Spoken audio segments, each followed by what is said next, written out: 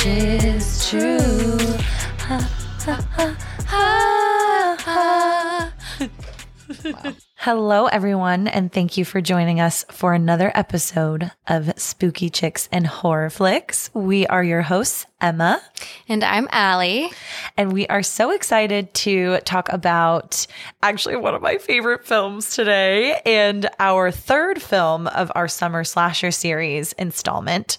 Fourth episode overall, so we're very excited either way. But we are going to be reviewing A Nightmare on Elm Street, the 1984 classic written and directed by Wes Craven. I feel like you say every movie is your favorite, but like I will give you the benefit of the doubt right there. See, this is also why I didn't really want us to have a full-on rating system for these episodes, because I would across the board all the time be like, it's my favorite. I love it. Fair enough. So please always take my thoughts with a grain of salt. I'm more of like the bad cop. I'm like, but this is like exactly why I wanted to do this with you in the beginning of time, was because I knew you would make a great counterpart to my positive thoughts. And I'm just the negative. You're like, wait, Emma, absolutely not. Although I will say, out of several of the ones we've done so far, this is probably one of my more favorite classic films. So there's a few things that we like to start off with before we officially get into the review. I think first things first is, Emma, what are we drinking today? We have a special drink today, and I also want to say that our favorite gal, Allison, is drinking something different today for once. That's me, by the way. That's me, in case no one knows yet.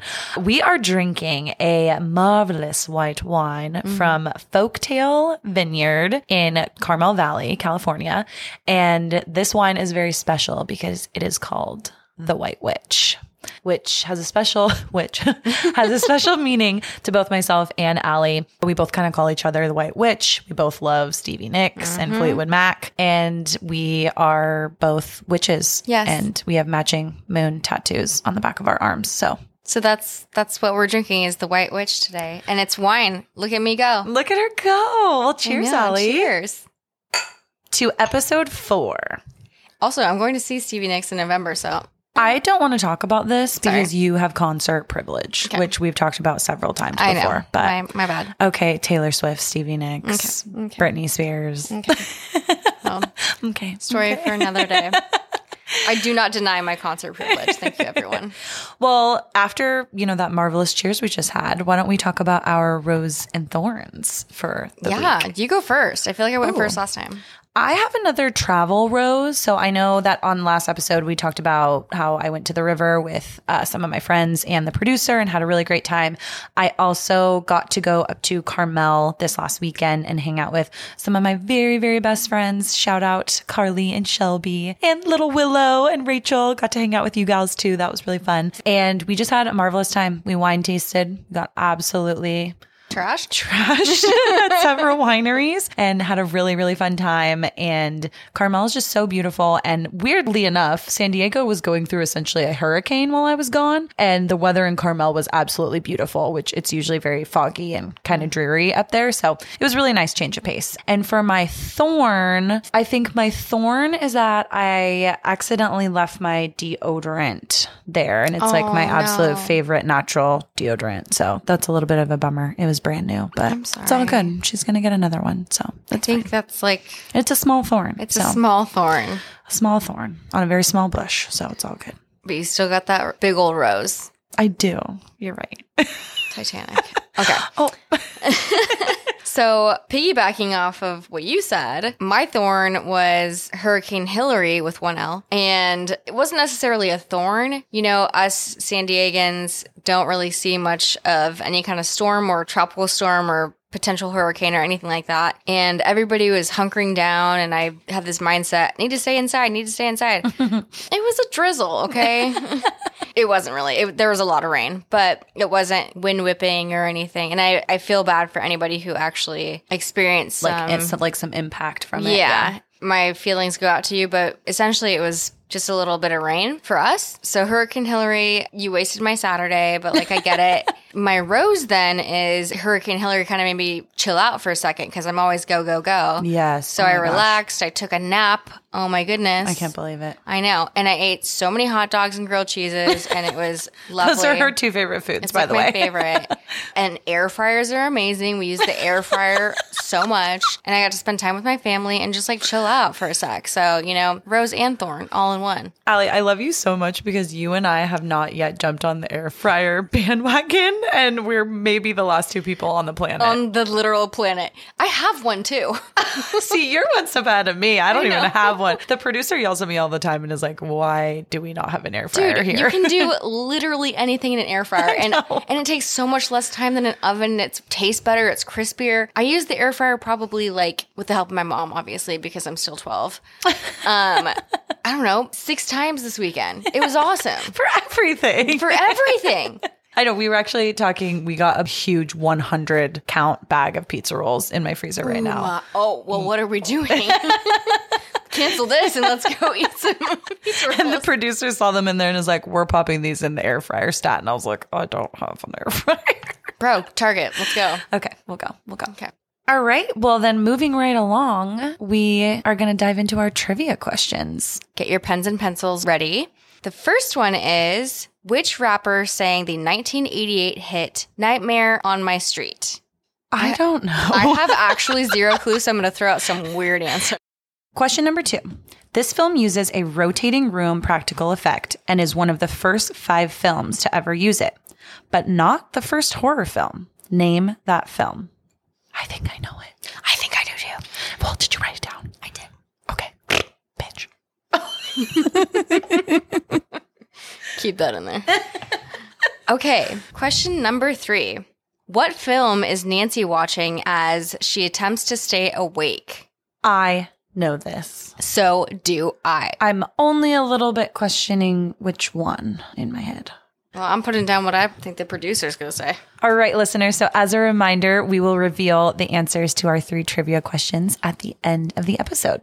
Getting right into the film, A Nightmare on Elm Street was made in 1984 and was directed by Wes Craven and also written by Wes Craven. And in terms of the IMDb score, this film got a 7.4 out of 10. And I know we've been saying recently on a lot of our episodes that we're so surprised that all these horror movies are getting high ratings, even though normally horror movies don't get that high of ratings. But this is yet another. Yeah. And for the Rotten Tomatoes, the tomato meter is 94%. Wait, what? 94% on the tomato meter. Ooh, yes. That is high. And then the audience score is 84%. And I think we've been seeing some consistency of like the tomato meter being higher than the audience score Yeah. in this series. I don't know how to take that. It's very interesting, nonetheless. Yeah. And as these cult classics become more culty and classic, perhaps the score goes up. I'm not sure. Perhaps it does. Yeah. You know, and I feel like they probably get increased scores too every year around like Halloween when people are also rewatching horror movies and things like that. But also just a little note about Wes Craven. If you don't know who Wes Craven is, you live in a cave.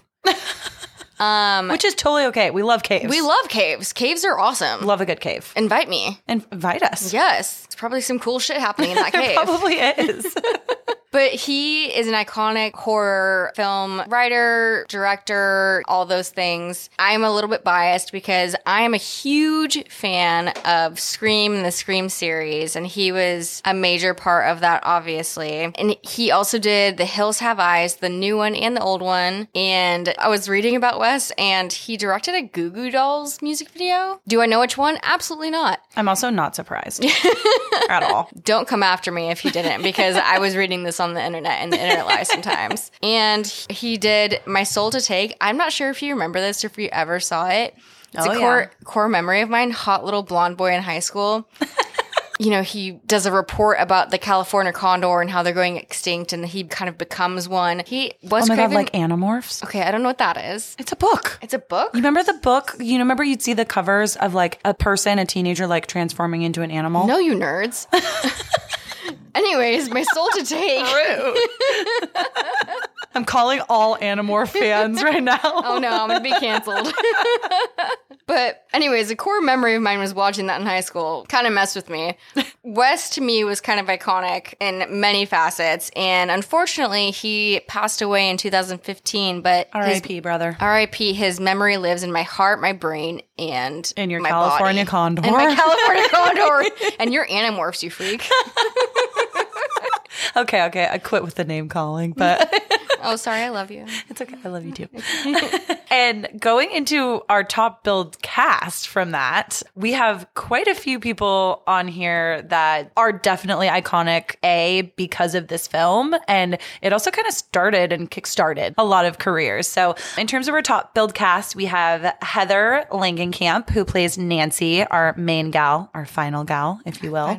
We have Johnny Depp, who plays Glenn Lance. And this is Johnny's first movie. It's his first role ever. Just a little deep dive into Johnny. After this film, he went on to do a couple more like B movies. And a few years later, he went straight into 21 Jump Street, which was a huge TV show for him. Iconic. And then he jumped straight into his hot boy era. Not that he wasn't in this. Like, woof, mama. Like... He was a cutie Nightmare, yeah. Mm-hmm. But he went into Crybaby, Edward Scissorhands. Oh, Edward. And why is Edward so hot, even though he's so weird? Every version of Johnny Depp is so hot. That's so true. I know. Like, no matter what he plays. I know. Like, even arguably. Let's hear it. Willy Wonka. Or you say Willy Wonka. Okay. Maybe. Your face. Maybe. I was going to say just a little bit. Okay. Not a lot. All right. There's something like hot about how weird he is. I don't know. I'll take any Johnny. That's all I'm saying, everyone. Okay. And then something interesting that I actually didn't know, probably because I haven't seen it, but he comes back to the Freddy franchise in 91 and Freddy's Dead, and he's listed as guy on TV. That's his listing credit. And maybe that's a reason for me to go and watch that. I think so. Or not. And I just have that knowledge in the back of my brain. This was like Johnny's jumping off point, and thank goodness for Wes and team. Yeah. Thank you. Yeah. Thank you for your service. Thank you for our Johnny. Thank you. Thank you for our Johnny. Thank you. We love Johnny. Keeping on going down the list, we have Robert Englund, which is our Fred Krueger.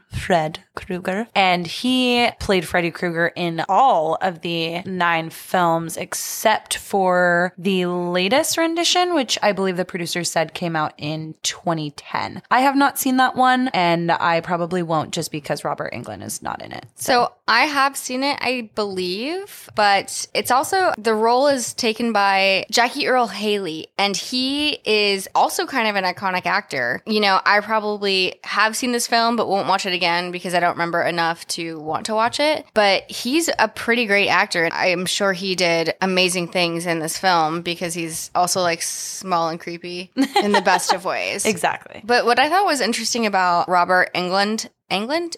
I think it's just, England. This was his horror breakout moment. He had previously been on some obscure... Didn't he play like an alien on something? I don't know if he played an alien, but he played the comedic relief in a show called V. But him being the comedic relief makes sense because Freddy Krueger is pretty fucking funny. He's funny. He brings that comedy to this role, and I'm like, it makes it kind of more lovable. He does. In a very strange way. And then we also have John Saxon, who plays Lieutenant Thompson. And then another person I wanted to note in this film is actually Ronnie Blakely, who plays Nancy's mom in this film. And we have quite a few comments about Nancy's mom, but one just quick fun fact that I found out about Nancy's mom is that she actually originally starred in the 1975 version of Nashville. And fun fact, then she went on to star in this film as Nancy's mom in A Nightmare on Elm Street. Later on in 2010, Connie Britton is in the 2010 film. And a funny story is just a few years after that, I believe, she starred in the Nashville show that was reprised in the 2010s. Well, Connie Britton. So it's just like a funny little tie that like they both were in Freddy Krueger movies and then both starred in Nashville separately. I did not. Isn't that interesting? Well, if you kind of think about it, I guess they look somewhat similar. Yeah. Like the beautiful reddish hair and the fair skin and the eyes. So another interesting thing about this film is that it's supposed to take place in Springwood, Ohio, but it's very clear throughout watching this film that there are a lot of scenes in Los Angeles. Yeah. So it's kind of funny. Yes, it's supposed to be in Ohio, small town, suburbia, Ohio, and yet there's scenes that are clearly the Venice Canals. So clearly. You can see... like, those are not in Ohio. Yes, you can see Nancy and Glenn walking across the Venice Canals in Ohio. Yeah. And there's palm trees. I didn't know palm trees existed in Ohio, but I've also never been to Ohio, so correct me if I'm wrong. You know what? I agree with that fact. I have not either.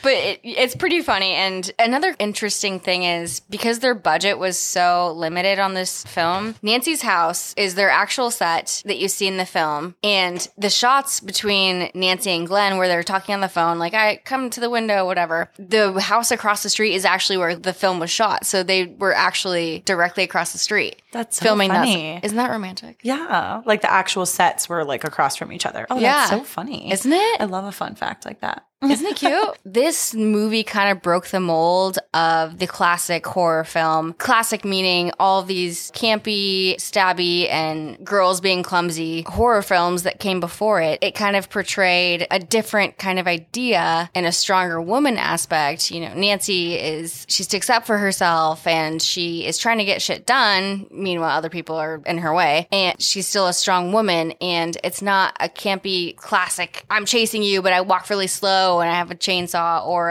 a knife. But what interested Emma and I, the idea behind someone killing you in your dreams. They're coming to you in your dreams and that's how they're going to pursue you and kill you. Interestingly enough, the inspiration behind that was coming from a Cambodian lore of people being afraid to fall asleep because they actually had studies that they were dying in their dreams because of this, right? Yeah. They were literally having nightmares and then dying. Yes. So I just thought that was so interesting. Like, how cool is that to break that mold? And I mean, not cool, but not cool for the real life people, but yes. cool for the cinema, horror cinema. Just breaking the mold. Yeah. And then another tie there is actually this new concept in horror filmmaking. It went on to inspire other films like Insidious, Inception, where things are involving your dreams and how that can translate to reality. Which to me is quite terrifying because I have plenty of nightmares. Yeah. Don't know about you. Yeah. I was actually telling the producer that I have a recurring nightmare that I've had for years. And I maybe have it only like once a year or twice a year, but it involves werewolves. So that is one of my greatest fears, actually, is werewolves. Kind of inspired by the movie Silver Bullet, Stephen King. I feel you there. Definitely have some nightmares sometimes, and they can feel so real. They really do. And I'll share, if you're sharing, my recurring nightmare is it's always on Halloween Eve. So wait, really? Yes. And it's me being tickled to death by a witch named Cookie and her assistant named Assistant. And Kevin, my husband, always teases me about it. And it's the same people every time? Every always single Cookie time. And the assistant? Mm-hmm. Have you connected the dots in anything? Like any childhood I don't books? want to. Okay, got it. Okay, so we'll go ahead and we're just going to drop it. Moving on. Please, Cookie and Assistant, disregard that I mentioned you. We are not summoning you. We are not. Please. Oh, no. But it's really interesting to see the transformation of, like, it's not just slashers and everything. It's being more inventive with how horror can play out. Another fun fact that we thought was cool was Wes Craven's inspiration for Freddy is very transparent. Freddy's facade is he's burnt. He's a burnt victim. Yeah, he's this man who is his entire body looks like burned flesh, and he wears very old ratty clothes, and he's just very, I don't want to say that people that are burned look scary because that's definitely not the case, but the way that they make Freddy look in this film is they take the burn look and just heighten it to another level. Yeah, Wes Craven saw somebody who looked like that when he was a young boy, and that image was, no pun intended, burned into his brain, and he translated that to this character. As well as when he was young, he saw a drunken or appeared to be drunk man walking down the street who wore a hat that resembled what they portrayed Freddy to wear in the film. So he was like, yes. I think the funniest part, to this person's detriment, or maybe not, Freddy Krueger was Wes's schoolyard bully when he was little. So that was his actual name, was Fred Krueger, the one that bullied him in real life. Which is crazy that he just went and named him the exact name. And I'm like, who would I name as my I have one in my So head do right now. I'm not going to say it. You know who you are. Well, mine's probably not listening, but Mine's probably not either. but it's just interesting to see the interpretation of how all of these things affected him when he was young, and then he just put it onto the screen. Yep. And then another interesting fact is, so Wes Craven wrote this. This is his baby. And he'd done a couple projects before, but this was his potential, takeoff into the moon. This is going to be a hit kind of thing. And so wrote it, directed it. He signed up with a guy named Bob Shea to produce it. And they had a lot of conflicting ideas about the film, which aren't that interesting, but both of them got their way in the end of it. Yeah. Bob Shea is this eccentric guy. He started out in the film business by panhandling VHSs to college students. Like, literally, imagine a guy in a trench coat with VHSs being like, you want one? Like what kind of VHSs? He was basically Blockbuster in a trench coat, but controversial for some reason. I don't know. Oh. Yeah. And Okay. an extremely more random fact, his sister Lynn Shay, you can see in this film, as well as several popular franchises like Insidious, Ouija, also something about Mary. She's got a diverse portfolio. She does. But it's famous family, wow. But something extremely crazy is this film kicked off New Line Cinema. And I know all of you have heard of New Line Cinema. So they quote this film as the house that Freddy built, because New Line Cinema was built off the back of this movie. You will recognize so many films that New Line Cinema came to produce and direct and make, and all those things like Dumb and Dumber, The Mask, Austin Powers, Seven, What's in the Box? Hello. What's in the box? What's in the box? It's my dick in a box. Oh, different thing. Different thing. Also, Boogie Nights, Allie's guilty pleasure. Don't ask me about it. They also did The Notebook and even Lord of the Rings. So Freddy walked so all of these could run. Boogie Nights could run. You know what I really liked about those facts, Allie? They were interesting and they were fun. You know what? Let me just grab my thesaurus so I'm more prepared and don't I know, say we got to say something besides fun fact. I feel like we always say that. So now moving into the actual film, we start the opening scene very interestingly. There is a... Hello? You did! God damn it! Thanks for that call out, producer. God, the producer's just such an a-hole. Okay, we saw something that I thought was cool. It was a cool way to start the film. See, it's hard. But we start with a scene that is sort of a close-up of a man, and they are putting together the famous glove, which, another fun fact... Freddy fact is that the actual glove that we will see in this film that Freddy wears is a glove made of knives. And I found out today that the knives are tomato knives. Tomatoes? Which sounds so cute and innocent when you talk about them, but real tomato knives, I mean, they need to be able to cut tomatoes that are very soft, and so they're probably sharp as hell. Well, sure. And they're also killing people, so there's Maybe also that. Maybe he was a farmer. I don't know. I mean, maybe he just wanted to go to the, farmer's market and sell his tomatoes. Yeah, that's exactly what he wanted to do. Absolutely not the case, as we've come to find, but he wanted that Rotten Tomato meter. He did. Oh. Ooh, he was way before his time on that.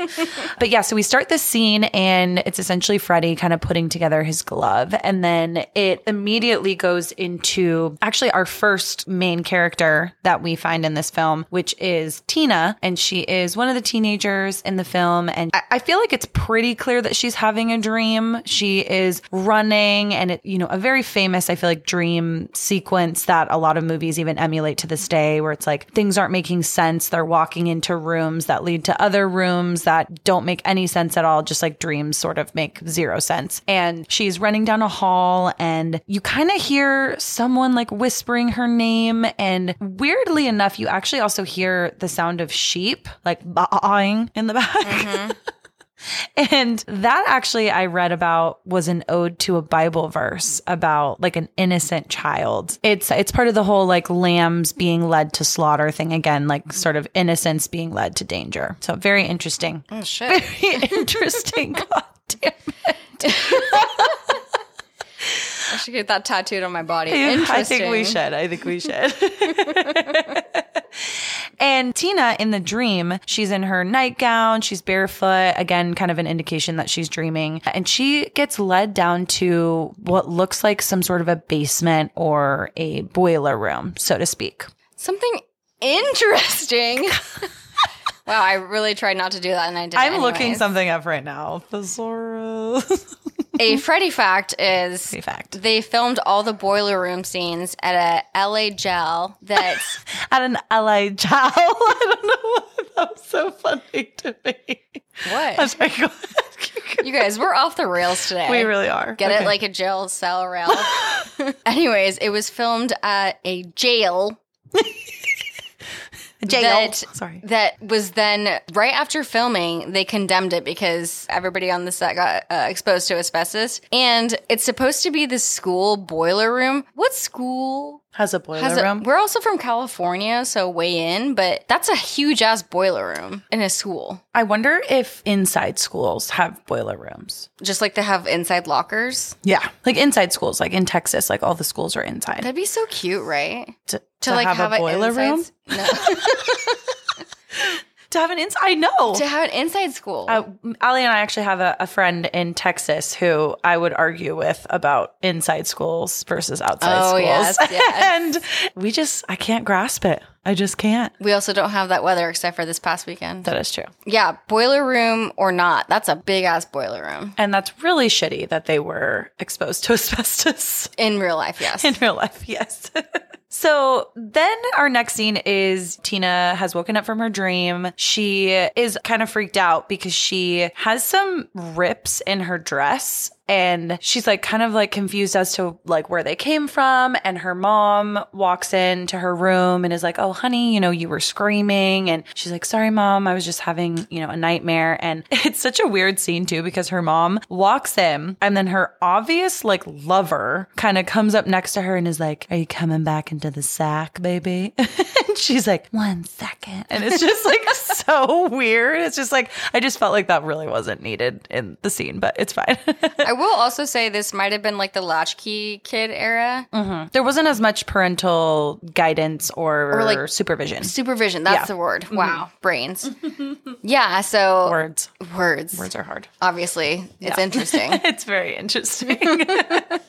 Then we get to a point where Tina is now getting ready for school the next day, and she sees some kids right outside that are singing a nursery rhyme, and they are jumping rope, like right outside of her house. And a fascinating fact here is they're singing a nursery rhyme that is all about Freddy Krueger, and it's based on the 1, 2, 3, 4, better shut the door, 5, 6, that nursery rhyme. And it's all about Freddy, so all of the lyrics have been changed. And the fascinating fact about this is that Heather Langenkamp, who plays Nancy in this film, her boyfriend is actually the one that came up with this nursery, and then it stuck, and they used it in the film. Cute. Very funny. And it's fantastic, and it's used throughout several of the Freddy films. So, I mean, it stuck with me when I was a kid, so good for her boyfriend. So very thought-provoking, striking.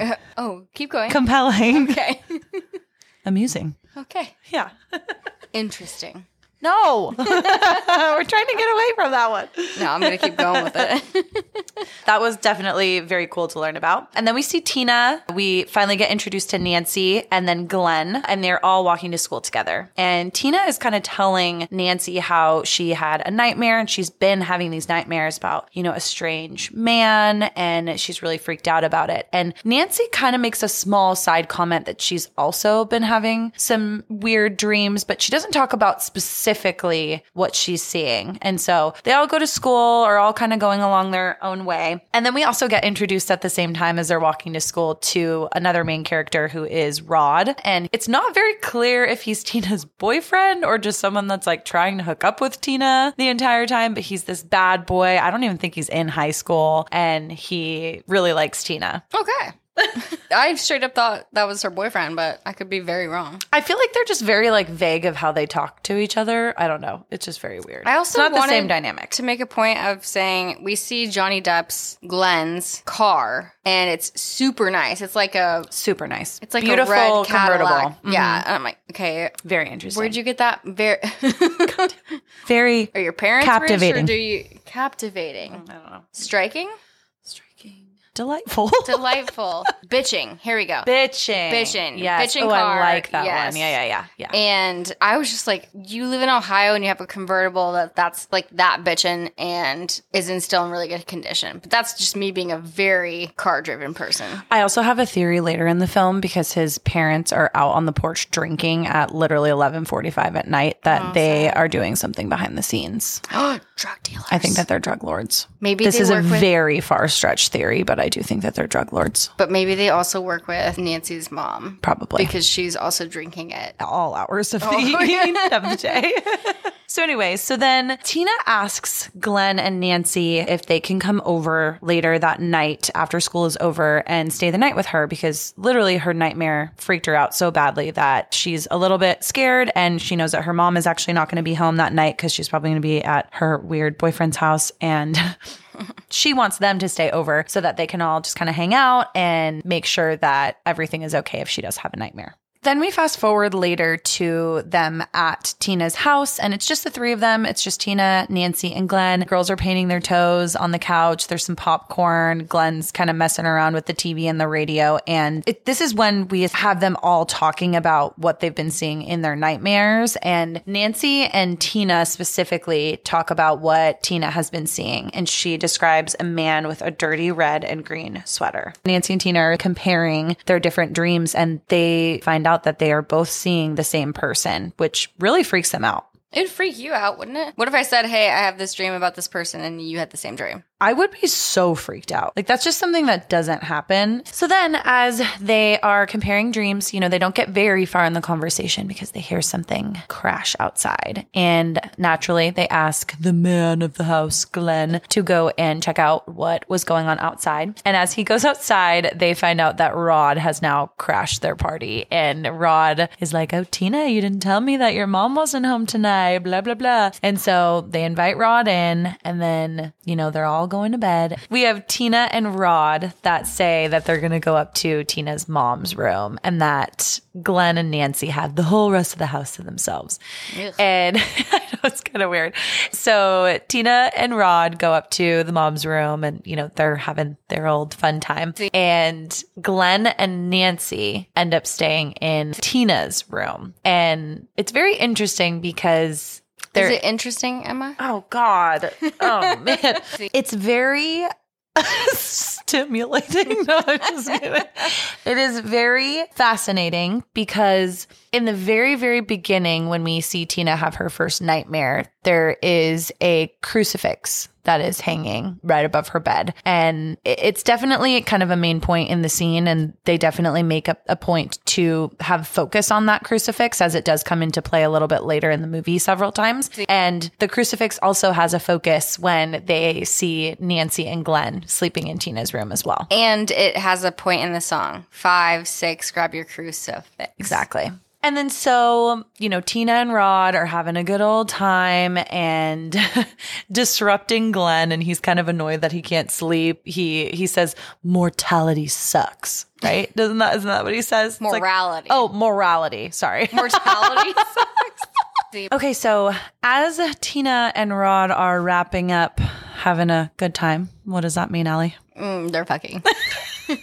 If that's not already clear. They kind of start to talk about the nightmare that Tina had, and Rod actually makes kind of a side comment that he also had a nightmare, and Tina starts to question him about it, and he gets a little bit defensive, like, oh, you don't think guys can have nightmares too? And she tries to ask him, specifically, like, what were you seeing in your nightmares? And he doesn't really give her a straight answer, which is probably a little bit annoying, but all things aside, they decide to drop it. And then we start to hear some pebbles hitting the window. and Tina kind of wakes up and she goes over to the window trying to see what's outside. Can't really find anything. So she ends up going downstairs and she goes into her front yard and then leads out a door, I believe, in her front yard to an alleyway. And this is actually a very pivotal scene because this is the first time that we really see Freddy's full body. And there's a couple of funny moments here because he is opposite her in a very dark alleyway when we first see the silhouette of his body. And he has these outstretched arms that look pretty insane. Yeah. I mean, maybe it's comical. Yeah. It's maybe in 1984, it was a little scarier, but in 2000, whatever year it is, 23, it's pretty funny. And it looks like kind of like a clown, almost like a Johnny Depp, Jack Sparrow run. I have it written in my notes, all caps, ha ha ha, Freddy running down the alleyway. I think a Johnny Depp, Pirates of the Caribbean, Jack Sparrow is the perfect comparison. And he's got these outstretched arms. It's so weird. And I actually read that the way that they did the outstretched arms was they had a man, it was a body double. They had him have a fishing pole on either arm with puppet hands on the ends. And that's how they got that elongated look. Why is that sad to me? I know, it's very sad. And so Freddy, naturally chases Tina down. She ends up back in her front yard and she's trying to get back into her house and she starts actually screaming everyone's name. She's screaming Tina's name, Glenn's name, Rod's name, and she gets tackled by Freddy and he is all of a sudden on top of her. And then immediately her and Freddy kind of fighting together. They are transferred to under the covers of the bed that Rod is still in. And Rod is freaking out. Like all of a sudden there's a bunch of commotion under the covers. He's like not sure what's going on. And he peels the covers off. And from Tina's perspective, they make it very clear that Freddy is fighting her. But from Rod's perspective, he can't see anything. He sees essentially something invisible attacking Tina. Yeah. Something not interesting, but it is interesting, but cool about this scene is how they filmed it. But then we see her, first of all, she is laying on the bed and she gets an invisible 3 slash marks on her chest. And invisible meaning you don't see what is giving her the slash marks. So her nightgown opens up. You don't see her boobs fully, but you definitely see her bare chest. Some cleave. A little bit of cleave, and then the cleave is slashed. And then all of a sudden she is bleeding everywhere and she is now levitating above the bed and spinning around. And actually one of the scenes that made the producer laugh louder than I think I've heard him laugh ever is as she's spinning around and levitating, she actually hits Rod in the head and he falls against the wall. And to Allie's earlier point, this may have been scary back then, but now it's a little bit comical. And then in this scene, she actually starts not only levitating, but then being sort of dragged up and down the walls and then onto the ceiling. And this is actually where we get the first iteration of a rotating room scene. So the way that they shot this is by having all the furniture and everything kind of put in place in this room so that it wouldn't fall. And only the actors would be the ones that are able to kind of rotate as this room is physically being rotated by people. It is not a mechanical thing. It is being rotated by a crew on the outside that has one camera still as everything is kind of moving. So very, very cool how it was shot. And it's definitely going to come into play a little bit later in the film as well. Yeah. And poor Tina, or Amanda is her real name. Amanda Weiss. Yeah. She endured that shot that they were doing, but she killed it. No pun intended. Oh, God. But also something about the scene. So she's flying around the room, but in real life, the room is just rotating and she's acting within that set. Yeah. But something that got me, and I don't know why I catch these weird little things that mean nothing, but during this entire scene, Rod, her boyfriend or lover boy. Oh, another lover boy. Oh, a lover. He's helpless. He's not doing anything. He's so helpless. He's just basically pointing and screaming, Tina, Tina. And I'm like, okay, do something, man. He has no clue what to do. I mean, he's probably in some sort of shock, honestly. I'm sure I would absolutely be like, Kevin. But would you not at least try to grab them maybe? To try to take them away from whatever force it is? I hope we never have to experience anything like that. I hope so too. I would grab, if Cowboy was floating in the air like that, I'd be grabbing him, If you were floating in the air, I'd probably be like, bye. Okay, rude. I'd be But I scared. understand the risk. Yes. It is risky. Yeah. And so But I love you. Thank you. And at this exact same time, actually, too, Nancy and Glenn start to sort of wake up because they're hearing some commotion happening from the other room. And actually, right above Nancy's head, there's this really cool stretch effect scene that we get to see where right above her, she sort of has a slanted wall ceiling right above the bed that she's sleeping in, Tina's bed. And there is something that kind of comes through the wall, but it's sort of like underneath a layer of paint or underneath the wall. I'm probably really explaining it very poorly right now, but they actually did that scene by cutting a hole in the actual wall and placing spandex over it so that it was easy to stretch. And it looks like a man reaching out from the wall's material to come and try to grab her. So nothing actually happens there, but it is just definitely a cool effect. It's a pretty iconic scene, just especially because thinking about the 1984 plus the very low budget they had, they really did a lot of They did a lot of really cool practical effects for sure. And so then Nancy and Glenn run into the room where all of the commotion is happening. And I mean, they are just dumbstruck. They are totally shocked by what they see. They see a completely bloody room, blood everywhere, the walls, on the ceiling, all over the ground, the bedding. And poor Tina is, on the floor, bleeding out. And Rod is just kind of freaked out in a corner. And then we immediately go to the police. And we're at the station, and we actually find out that the lieutenant police officer is Nancy's dad. Zaddy. Is he? To me. Okay. I wouldn't say my type, but you know what? I respect everyone's Thank you. personal attraction. So I respect that. And it's kind of interesting too. Oh God, interesting. I hate myself. It is interesting though, because you see this lieutenant and you don't immediately know that it's Nancy's dad. And he's sort of saying like, how could she get involved with this guy? How was she involved with all of it? And everyone can assume that they're talking about Tina, but he says, no, her. And then all of a sudden walks into his office and Nancy is there, who is his daughter. And he's sort of questioning her like, honey, why were you there? Why were you at this house? Why were you hanging out with these kids? Why are you sort of now involved in this murder? Then she sort of tries to explain to them that the reasoning that she and Glenn were even there in the first place is simply because Tina was so freaked out about her nightmare. And she tries to tell them what the nightmare was about and why she was so freaked out. But it kind of seems like nobody's listening, including her parents. Classic. Oh, kind of like Scream. No one listens to the final girl ever. Ever. Next, as Nancy is walking to school the next day, which is kind of crazy to me because if you had died, Allie, I would not be going to school the next day. Well, I appreciate that. And especially, honestly, it could have been anyone. Even if it wasn't one of my best friends, it could have been anyone. If I had seen that traumatic, bloody room and just that whole crime scene, I would have been like, I think I'm going to stay home today. I think that's a reasonable thought process. And what I put in my notes is I can't believe how cavalier or nonchalant everybody is after Tina's death. I'm like, it's so graphic. It's so graphic, and you guys all saw it. Mm-hmm. And something that I noted is Nancy's like, quote unquote, I'll sleep in study hall, which I'm like, well, don't do that. Obviously, just don't do that. And then B, it kind of shows how bullshit study hall is. Totally. That that she's like, I could get down. And then there. her mom, who I low-key love, she's a hot mess. She's like drinking her vodka, being like, okay. She's so nonchalant about drinking like a full bottle in front of her daughter.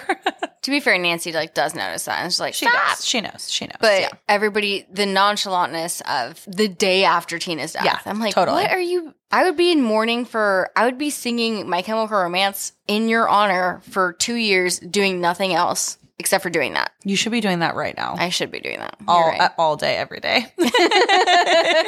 Cemetery Drive? Like, what's up? Helena? Duh. Helena? Hello? But I also want to point out one other thing that I forgot to mention too, is that Rod actually fled from the scene before the cops came. So he was never actually like talked to by them or questioned. So poor guy, it immediately gets put on him because he was the one that was in the room with her when she died. You know, she went in there alive and then she didn't come out. So we do see him shortly thereafter, like the next day. He's wearing a leather jacket, no shirt, jeans, no shoes. No shoes. And I wrote down, okay, well, why is he a greaser with no shirt or shoes? And then I remembered, oh, it was post-coital. So he had to run for his life. He did not have a lot of clothing to put back on. No. Yeah. And actually, Allie, great segue into the next scene that I wanted to talk about, which is as Nancy is walking herself to school, she has insisted to her mom that she still wants to go to school. And she said, like, if she didn't go to school, she would be basically sitting in her room all day going crazy. She notices that a guy is kind of following her. And she's like, oh, this is kind of weird. And then she gets immediately pulled into a bush right next to her by Rod. And that's actually when we see him, and he's in the leather jacket, jeans, no shirt, no shoes. And it's a setup that her dad did, was they employed someone to follow her because they knew that Rod would probably try to reach out to her at some point, and he actually did. And they are able to catch him, unfortunately, and they bring him down to the station. And right here in this part of the film, you sort of start to get that this is going to feel like it's really all going to be pinned on Rod. And it sucks because there's always like the scapegoat person, and no one's going to believe what actually was happening to the people. So at this point in the film, you're like, oh, poor guy's like going to start going down for this. So in this scene, we have Rod, and this is actually where he gets caught by the police, and he unfortunately is going to be pinned, you know, for this murder of Tina. And it's really sad because, I don't know, you just sort of in this point in the film are like, ah, crap, this guy's going to get pinned for what Freddy is doing to people. Maybe it's, spoiler alert, maybe it's Wes Craven's like boyfriend did it kind of thing. Because in this film, boyfriend didn't do it, but in Scream, Billy Loomis did do it. Yeah, no, I see what you're saying. And it also has a tie to just kind of going back to Lieutenant Thompson, which is Nancy's dad. And he has set up this whole trap basically to find Rod. And Nancy's just super upset and disappointed in the whole thing. She actually makes it to school and she's in class and just trying to stay awake. She hasn't been sleeping well, obviously, with not only the nightmares that she's been having, but now Tina, one of her best friends, has been brutally murdered. So she's just trying to figure that whole thing out. And Nancy ends up dozing off in class, and she leaves the classroom in her dream or nightmare, however you would like to interpret to classify that. And she runs into a girl in the hallway and kind of knocks her down. And it's a brown-haired gal in kind of a side ponytail, but she is wearing a sweater very similar to Freddy's. And she has a little bit of a bloody nose, and she said, "Hey, where's your hall pass?" And I think I wrote it in my notes. She's like, "Screw your hall pass." And Nancy then ends up actually seeing Tina's body in a body bag, calling out for her essentially. And then it kind of pans to down the hall, and we see Tina's body in the body bag being dragged down the hall and kind of out of the scene. And Nancy, you know, feels compelled to sort of follow this bloody trail that the body bag is leaving. And that is where Nancy actually gets led down into the boiler room, so to speak. And she gets into the boiler room, you know, as she has followed this kind of trail of blood and she's trying to find Tina. She's like kind of calling out for Tina this entire time.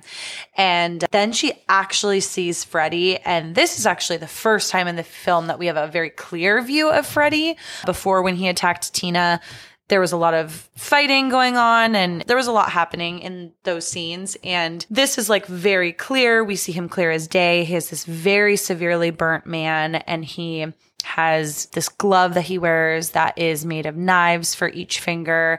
And he's wearing kind of a fedora hat and a green and red striped sweater. So like Christmassy. I was literally going to say, like, that's something I'd probably wear during the Christmas season. But it's definitely very iconic. I mean, even to this day, like, if anyone is wearing that kind of a sweater, I feel like many people may be reminded of Freddy Krueger. Yeah, it's definitely synonymous with Freddy Krueger. Yeah. And she actually straight up asks him, she is like, who are you? Like, who is this man? Who are you? Why are you tormenting me? And I believe that he does actually say his name. Like, he's like, it's Freddy. And she actually has her first moment of real smart kind of final girl tactics here, where he's closing in on her in a corner in the boiler room in, you know, sort of a random area. And she takes her arm and she puts her arm against a burning hot pipe, and it actually wakes her up in her dream, and she freaks out and is screaming in class. And the teacher, who is played by Lynn Shay. Yep, Lynn Shay. Lynn Shay, who also plays Elise in Insidious and Iconic. Several other roles like we mentioned before. She's like, are you okay, honey? Like, we'll call your mom, blah, blah, blah. And she's like, no, it's fine. I'll just walk home. And the last thing that Lynn says in this scene is, she goes, well, you'll need a hall pass. And so that's kind of a funny tie back to Like the whole thing. Like, why? Also, just a quick question. Do you ever try to wake yourself up out of dreams? I definitely have had several times where I know that I'm dreaming and it can be really scary and kind of freaking me out. And I try in the dream to just remind myself it's a dream. So it's not necessarily like waking myself up. It's more just like, hey, this is a dream. Like, don't freak out. It's all good. But lately, I don't know what's going on, but I can like remind myself it's a dream and try to just wake myself up. It's insane. Mm-hmm. Yeah. Yeah. I'm not always successful in actually waking myself up, but I'm like successful a lot of times in just telling myself, like, just write it out. It's a dream. Yeah. Like, you know, don't let it freak you out or scare you or like anything like that. Well, it also leads to bad sleep because I can totally. be like, okay, wake up, Allie. And then I don't. Mm-hmm. And then I think I'm awake. And For then sure. Try again. Ooh, which is scary. Yeah. No, oh my gosh. It's a little The lucid frightening. dreams I've had. Yeah. Let's not unpack that, but it's crazy. Anyways, gosh, it's scary. let's continue. So then now we kind of get more into the middle of the film here, which Nancy is really starting to catch on to some of these things that are happening in the nightmares and the ties to Tina's death, and how everything is being pinned on Rod. So she actually in this next scene tries to get over to the police station and she wants to talk to Rod. She's like, I need to talk to that guy. I need to know exactly what happened in the room when he was there with Tina. Like, make it make sense, essentially, is what she's trying to do. So she goes and visits Rod. Actually, one of her dad's like coworkers at the police station lets her go down there, which is very interesting. But again, probably a very small town, so easy to do these type of things. And she starts to question Rod, you know, tell me everything that you saw, tell me what you heard, this and that. And basically says like there was no one there that was attacking Tina. And it was really weird to see all of these things happening to her, but he couldn't see an actual person. But during this conversation, it's very intriguing because Rod starts to describe Freddy, but in his own dreams. And that's where Nancy starts to make this connection of Rod has seen this guy now, I have seen this guy, and Tina has seen this guy. Could this all be related? The next scene that we get after this is Nancy now back at home, and she is in the bathtub. And I love this scene. It is shot from such a cool perspective and it's really freaky. I feel like even when you're a kid and you have suds in the water and you're imagining like sharks under there or things. I still think about that kind of thing if I'm in totally. the tub. Yeah. Totally. And you see Nancy and she's kind of trying not to fall asleep, but just trying to have a relaxing bath. You know, she's been through a lot the last couple of days, probably the last like 36 hours. May I pose this question? If I were trying to avoid sleeping because there's a nightmare serial killer after me, would the first instinct be, let's take a bath? No, I wouldn't say so. She also could have just been experiencing a great amount of anxiety and just trying to do anything to sort of just calm her nervous system down. Don't we all? Yeah, you know? Yeah. I get it. That just from a personal standpoint, I suffer from anxiety, and I feel like that's something I would probably try to do to try to come down and make myself be like, okay, like this crazy shit is not actually happening, you know? Same, but like it is. But like it is. It's actually happening, so accept it. Yeah. Or fight back. Yeah. But this really cool scene where she is in the bath and her mom even says actually outside the door, she's like, you know, be careful in there, Nancy. Like lots of people die every year from falling asleep in the bath. And she's like, Mom, I'm fine, blah, blah, blah. And she starts to doze off in the bath a little bit. And we see this scene of, it's it's going to sound weird, but like her legs are a little bit spread, but obviously you don't see anything, but you do see her knees kind of sticking out of the water. And you see Freddie's hand with his knife fingers kind of sticking out and about to kind of grab her. And that's, I think, when her mom knocks on the door to kind of check on her. And so it goes away immediately. But then Freddie starts to actually drag her down into the bathwater. And we see this really cool third person perspective scene of her drowning essentially in water and being pulled down. And we actually read a very cool fact about this, that this scene was filmed with a water tank / kind of small pool. And they had some black fabric all around it. So it sort of made you feel like her bathtub was endless and that Freddie was just kind of like pulling her down into the water. To me, that is terrifying. Terrifying. And she actually starts screaming and calling for her mom's help. And at this point too, it's not a dream. Like her mom can hear her screaming for help, and her mom is trying to get into the door, is freaking out, and even uses, it looks like a coat hanger to try to unlock the door to get to her. And then Nancy is able to actually escape. She gets out of the tub and she basically tells her mom like, oh, I'm sorry. I slipped in the tub or something like that. I just don't understand why she's so nonchalant every time. Like, ask for help. It's very weird to me at that scene specifically that she's like calling her mom's name in absolute desperation. And then she's just like, never mind. I got this. Yeah. So then after that happens, we get to a very engaging scene. I'm trying to use different words here. Can you tell? And in this scene, Nancy is sort of like, quote unquote, getting ready for bed, but she, is still trying to stay awake. And Glenn, her boyfriend, actually sneaks up. What is that called? It's kind of trellis? Like the trellis. Oh my God, thank you. I You're was like, what is that word? Yes. He sneaks up the trellis on the side of her house to get to her window. And it's very familiar to maybe some of us. Or actually, this kind of predates. It does. Another movie. It does. It predates it very much so. Wes Craven obviously was involved in Nightmare on Elm Street, and he also was involved with Scream. And it's very reminiscent of Billy Loomis going up to see Sidney Prescott up into her room. Literally, the producer agreed, and he was like, that was exactly what I thought of first, is when we saw that scene. It's, wow, there's a lot of parallels. Not only this scene, but like the music and a lot of other plot points. Give me a synonym. Alluring. It's alluring to see. Compelling. It's compelling. Curious. And curious. Exotic. I wouldn't say exotic. But long story short, there are a lot of parallels between. Thought-provoking. It provokes my thoughts. It does. But to see those parallels between this film and the Scream franchise, just especially with that trellis scaling from the boyfriend going up to the girlfriend's room. So predictable. Oh. Trellis scaling. I wish the producer had a trellis to scale to my window. I've never scaled a trellis. I've never scaled. I've always lived on the first level of everything. What did you say? I know. That's what I'm saying. He's like, you live on the first floor. Yeah, I know. I just climb into the little tiny trellis outside my floor window. I want to take That's a poll. all I ask. Is that so much to ask for?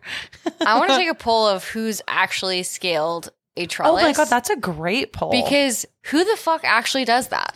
If you've scaled a trellis, please let us know. And I want to know the entire story. Yeah, same. And we will talk about it on this podcast. Honestly, we will feature you / maybe have you on. That's kind of been my dream since I was a little kid. But if you happen to also have nightmares about a burned man, let us know. Or a witch named Cookie and her assistant named Assistant. Like, let me know. Werewolves. Yeah. Totally. Anyways, so there's a lot of parallels between this film and Scream via Wes Craven. Yeah, I agree. So then, as Glenn is in her room, Nancy asks him essentially, hey, I have an idea. I want you to stay here in my room and sort of watch over like my body, so to speak, but I'm going to go and fall asleep and go into like, nightmare land. And I am going to let you know when it's time to wake me up. And she's like, I need you to stand guard. So Nancy, quote unquote, Nancy's logic is wake me up when I struggle.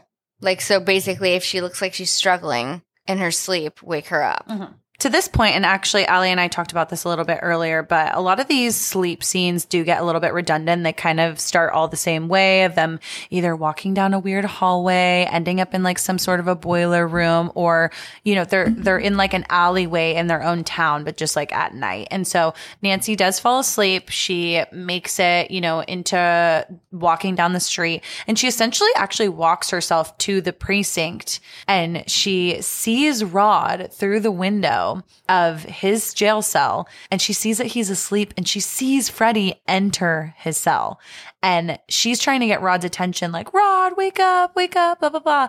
And Freddie sees her, but still is like proceeding, and he's like, I'm going to get Rod. And then Rod actually does kind of jerk himself awake for a moment. She actually also sees Tina again in her body bag, and now Nancy is like back in her backyard, and she sees like bugs and I think snakes like crawling on Tina's feet, which I did read that the actress Amanda Weiss was very freaked out about the prospect of having little creatures crawling all over her feet. They don't even show her face. They could have done a body double. I know. Also, I love me a snake, but that scene was gross and those snakes were gross. Ugh, I just got the chills because I actually don't love me a snake, and I apologize to all snakes. I'm a Slytherin.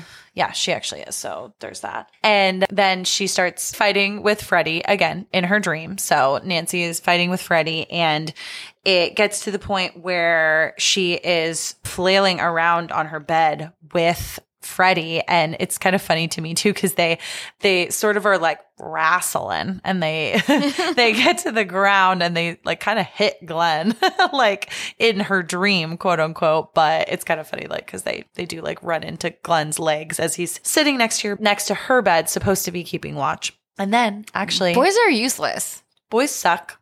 Boys are so useless.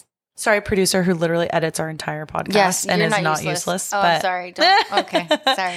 And then her alarm clock goes off, and thank God it wakes her up and Glenn. And so they both wake up, and they are able to sort of like, you know, holy shit, okay, like I was just getting attacked by Freddie. And then she kind of like gets mad at him and is like, Glenn, you asshole, like you were supposed to wake me up. You had like one job to do. Then that scene ends, and it's immediately them not in their PJs anymore, but it's still middle of the night. And Nancy is like, we need to go and get to Rod because he is being attacked by Freddie / could already be dead. Simultaneously, as she's trying to get to Rod, we actually see in the scene Rod's cell, and he has his blanket start to get twisted and go around his neck a little bit. Mm-hmm. And I'm sure a lot of you can already guess what is about to happen here if you haven't seen the film, but it gets to a point where he gets dragged off of the bed and he starts screaming out for help, but it's obviously very hard. And at the same moment, here's my question is, if he's actually screaming in real life for help, then why he's awake? You would think he's awake, but if you'll notice, a lot of the times when they're having nightmares, they are screaming out in their nightmare state. Oh, okay. Yeah, but that is a good question. Yeah, okay. So simultaneously, as Nancy has convinced the late night workers / also her father to go down and check on Rod because she's really worried about it, they see that he has hung himself, quote unquote, even though that is not what happened. And we saw, as the viewer, Freddie twist the blanket and get it around Rod's neck. Okay, so then unfortunately, after Rod is found in the jail cell, they do have a funeral service for him, and it's very sad. And it's only a few people, including Nancy, her dad, her mom, and Glenn, his parents. And we do get a small glimpse of, I believe, Rod's parents, at least, or it's implied. Nancy actually tries to tell her mom and her dad after the funeral, as they're getting into the car, about Freddie. And she's like, you know, it wasn't Rod that did all of this. He's not the one that murdered Tina. And like, please believe me, it's this man, Freddie. And I could tell you about him. And immediately we get some weird energy from the mom and the dad at the mention of Freddie. Mm-hmm. But yes, it's implied that we are going to get some more context clues about like why this is happening to these teenage kids. Yeah, exactly. And there's also some tension between the mom and the dad because they are not together, and they sort of throughout the film make like little stabs at each other. And you can also assume too that Nancy is a little closer to her father than her mother for several reasons. but she lives with her mom, it seems.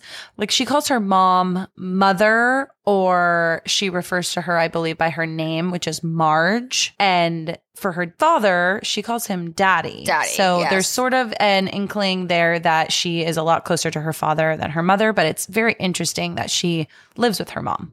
The parental dynamics are very context clues, but it's not hard to pick up on those. Totally agree. And in this conversation where they are getting back into the car, Nancy and her mom, Marge, her dad is coming to talk with them. And again, this is where Nancy is sort of trying to tell him about Freddie.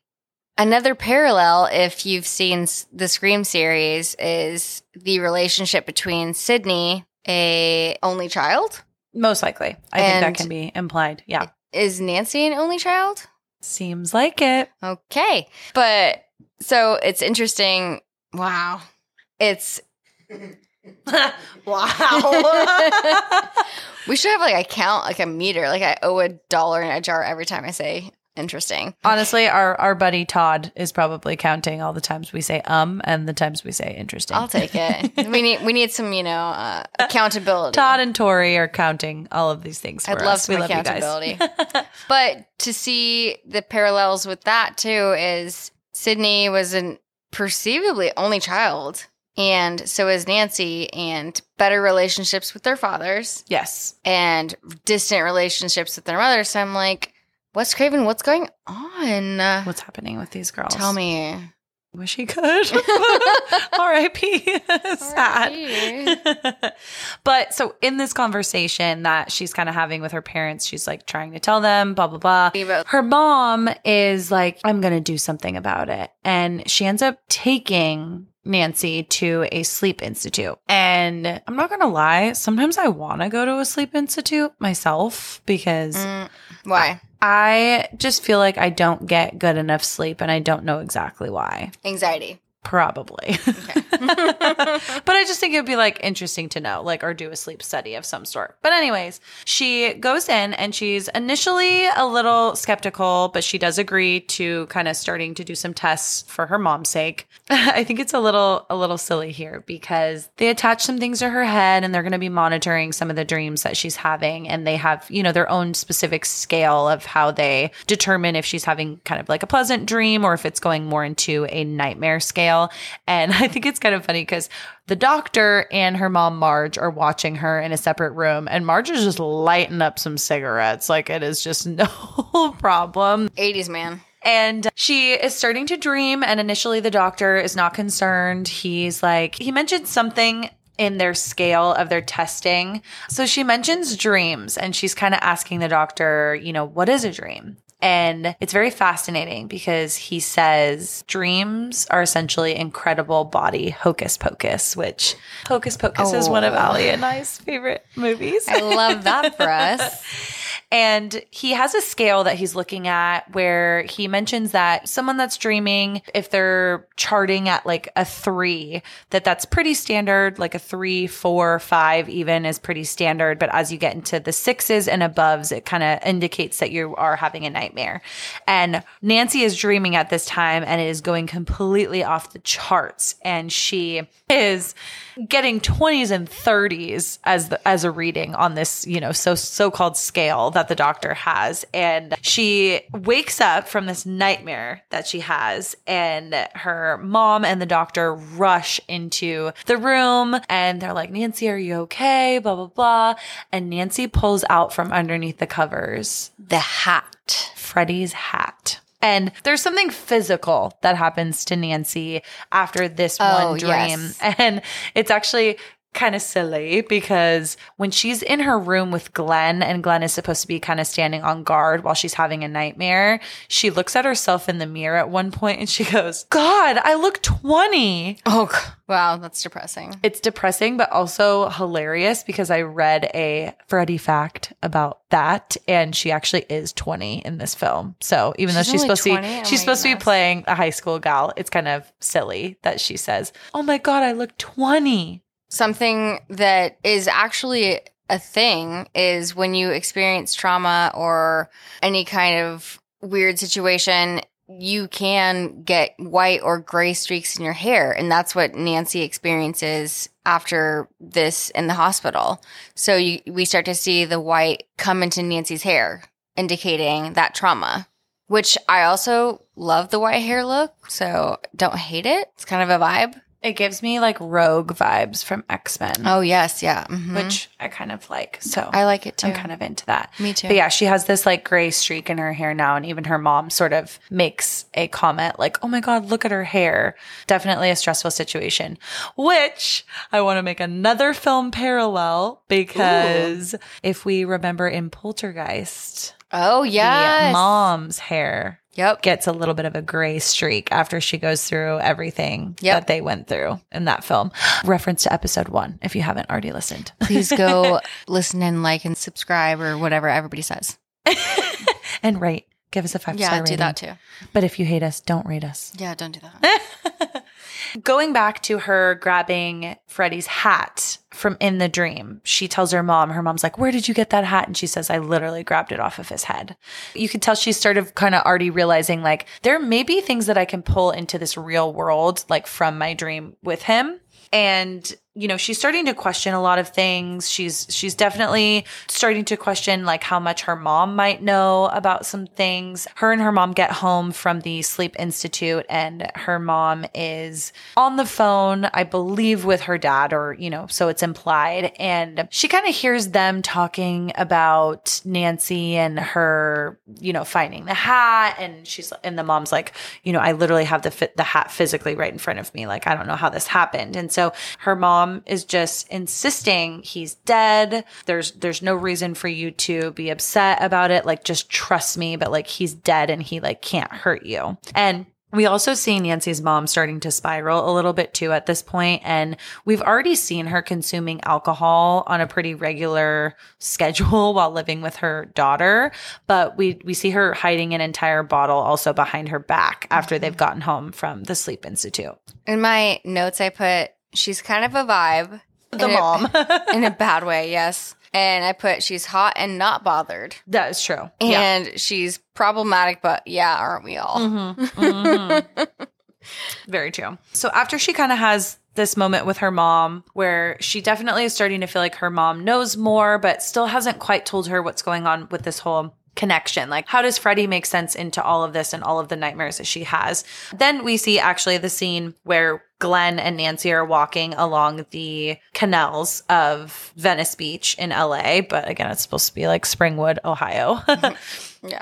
And they're talking about the dreams again that she's been having. She starts to ask Glenn kind of, you know, about some of his dreams, and they start to have like this discussion. And Glenn asks if Nancy has ever heard of the Cambodian lore that Allie mentioned sort of in the beginning of our episode, and about how a lot of these people were seeing things in their dreams and doing this and that. But it's a little bit different in the film. In the film, they talk about having dream skills and how to kind of turn your back on things in the dream in order to take like energy away from it. So if you encounter something like a monster in your dream, you're supposed to just like kind of turn your back to it, and then it takes all energy away. She's also reading a book, which is really funny. And the book is all about booby traps. And so Glenn kind of questions her about that. He's like, wait, what are you reading? And he asks her, and I think it's really funny. I wrote down the quote. She says, well, I'm into survival. Okay. We're going to make some connections a little bit later in the film, so I'm not going to mention it 100%. now. But it's just kind of funny that she has a book literally all about booby traps and like devices to catch people or to stop them from doing something. So after she has her little walk with Glenn, Nancy comes home and she sees that every window and door in her home has bars on it now. And she says, oh, mother. And she's really pissed about it. So goes inside and immediately tries to question her mom. And she actually comes home to like a weird, like, I don't know. Her mom looks kind of scary to me in this part. Her mom has definitely been drinking and her mom is smoking a cigarette and she's in her pajamas. And she's like, I got to tell you something. Come down to the cellar. Which like kind of creepy. Like at that point, if I had been seeing what I had already been seeing in my nightmares of Freddie and everything, I'd be like, is this Freddie like messing with me? She goes down with her mom to the cellar kind of reluctantly. And her mom leads her to the furnace. And the furnace, isn't on at this moment, but they sit in front of the furnace for a second. And her mom starts telling her a story who Freddy is. And come to find out that Freddy Krueger was a child murderer who had killed over 20 kids within the neighborhood. And some of the parents in the neighborhood had tracked him down to try to kind of get like their revenge.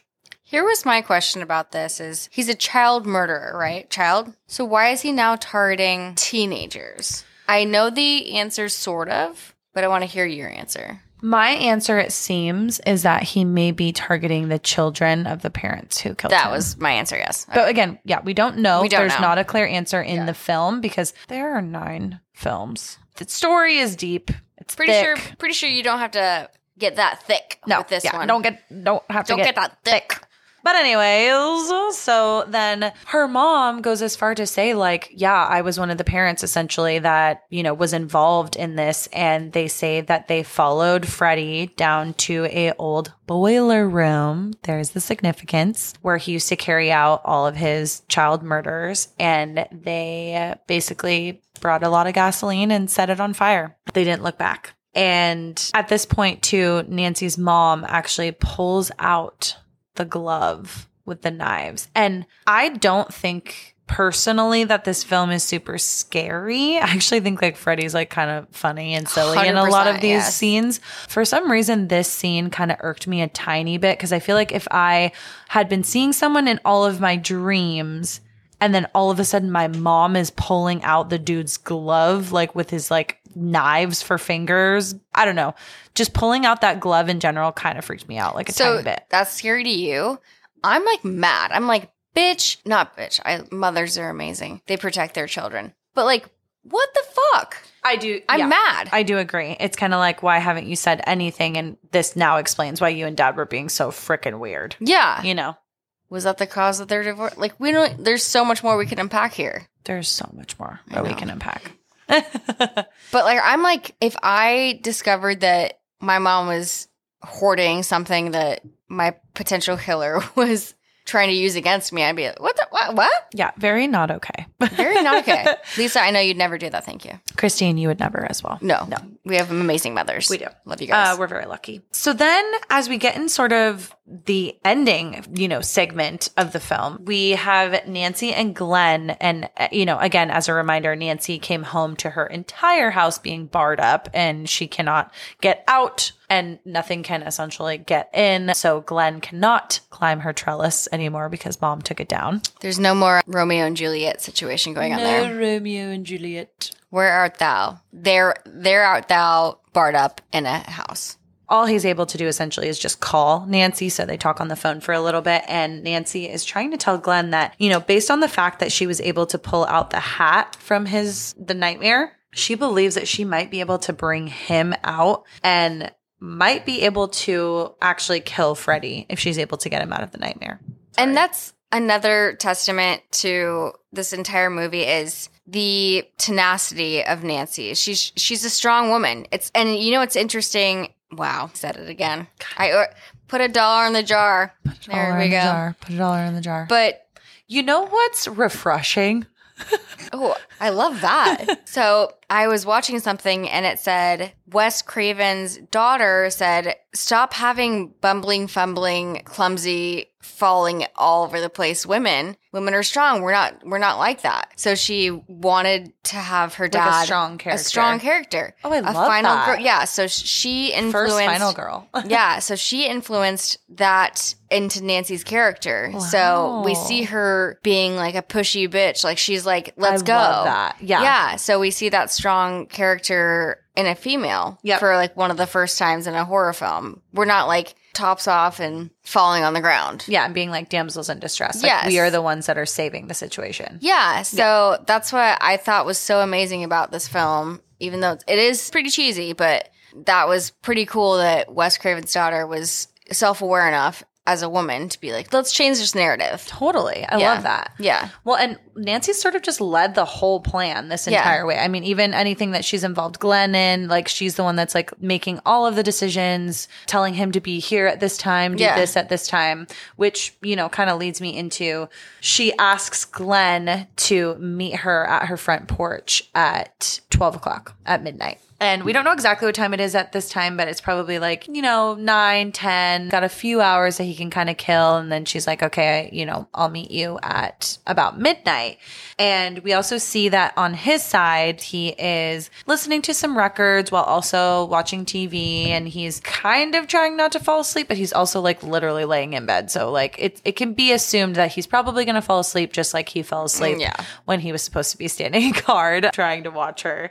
And Nancy kind of on her end is getting ready to sneak out, and she ends up trying to call Glenn. Glenn's parents have sort of a separate moment and scene about how, you know, Glenn's dad specifically is not happy that Glenn is hanging out with Nancy and that she's just trouble. And so Nancy actually calls the house because she can't get a hold of Glenn, and Glenn's not answering because, surprise, he fell asleep. Yeah.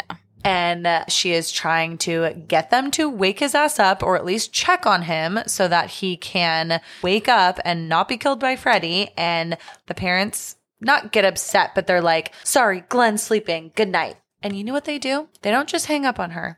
You know what they do? They unplug the goddamn phone. No, they just leave it like... Oh, yeah. They leave it like off. They off leave the it hook. Off the hook. That's the word. Yeah. Yes. Off the hook. So they just like put the phone down when it's like attached to the cord so nobody can ring in or out. Yep. And Nancy, you know, is trying to call Glenn again. And she's like, oh, shit, like I can't get through. She gets really, really mad. She's really upset. She's like, oh, I can't call Glenn. Like I can't warn him. I can't do anything. Because she also can't get out of her bars on her like window too. So she's also still trying to kind of figure out how she's even going to get out of the house. And she rips her phone out of her wall and is in frustration. And she starts kind of wrapping up the cord, and she sets it on the bed as she decides she's going to try to actually sneak out of her front door. And she hears the phone ring, which is creepy because she had just ripped it out of the wall. So technically it should not be working. I think this is one of the like, not even scary, but like freaking grosser. It's gross. Yeah. But one of the like kind of funny practical scenes. And she answers the phone, and of course it's Freddy. And all of a sudden, the bottom part of the phone, the receiver turns into his like mouth and his tongue, and it kind of like does a weird little lick gesture. Yeah. And she drops it. She freaks out. And I actually read a fact about this that she asked if she could keep that prop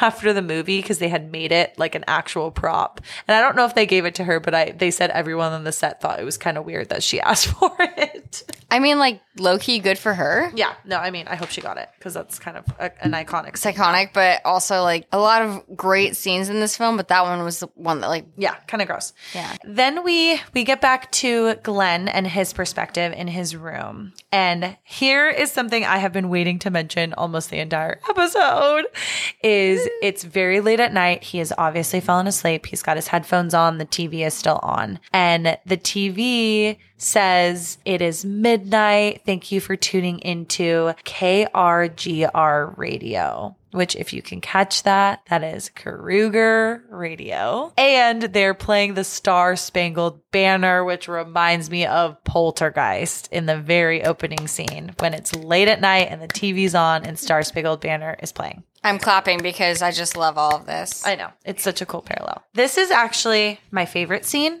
And I know sometimes in our podcast, we have like a specific segment where we like talk about our favorite scenes, but I also want to talk about this now because it truly is my favorite scene. But we get the second time that we are using the rotating room effect here. Glenn, sadly, Mr. Johnny Depp, we love you. Yeah. He does get sucked into the bed by Freddy because, you know, he has fallen asleep and now Freddy can get him. And there's this blood scene using that rotating room effect that we talked about earlier. Where Tina's death scene was also in that same room. Yeah. And they just repurposed it for Glenn's death scene. Yeah. And he gets sucked into the bed, and in the hole of the bed, all of this blood comes gushing out in a huge geyser that goes up and into the ceiling and spreads along the entire ceiling, engulfing the entire thing. So it's essentially shot upside down, kind of. And the parents, Glenn's parents, end up hearing a lot of commotion and ruckus going on. And so his mom actually comes into the door and she sees like what's happening. And at this point, we get another shot of the room and we see the blood kind of pooling off into like a corner and a side. And I actually read a very compelling fact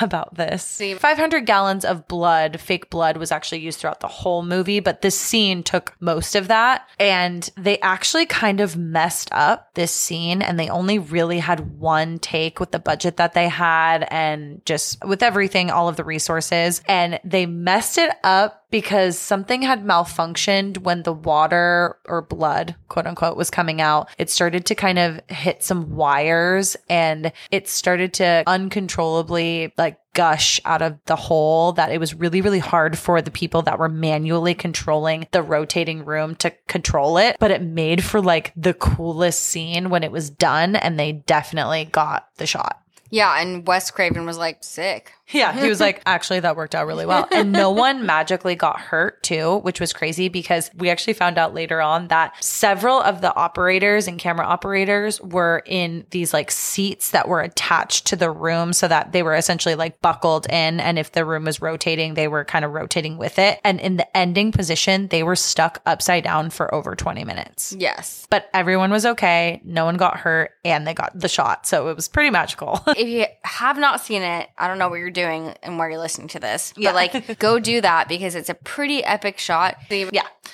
And another thing I want to point out about that scene too, and this whole like rotating room scene actually originated with Fred Astaire's film, The Royal Wedding in 1951, as pointed out by the producer.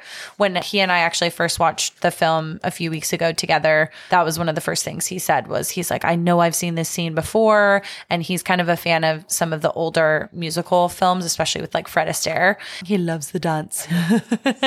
And he mentioned, hey, I think that actually this was originated in this film. And we did a little bit of research and it was really, really cool to see actually how Fred Astaire even did the scene back in 1951 with no body doubles or anything. So go and watch that if you can. So sadly, after we obviously lose Glenn, I mean, he was absolutely pulverized into liquid. Do you think that much liquid is one? No. I think it's supposed to be like other people unbelievably, like an unbelievable amount. Like it's supposed to be crazy to clean up, an unbelievable amount that would not be in one bot. It's supposed to be just like outrageous, I think. Beautiful. Love that. I love that for them. No, totally. Yeah. And so, Nancy sees the commotion that's going on across the street because all of a sudden now the cops, including her dad and ambulance, everyone is across the street, and she knows that something has happened to Glenn and she can't get out of the house.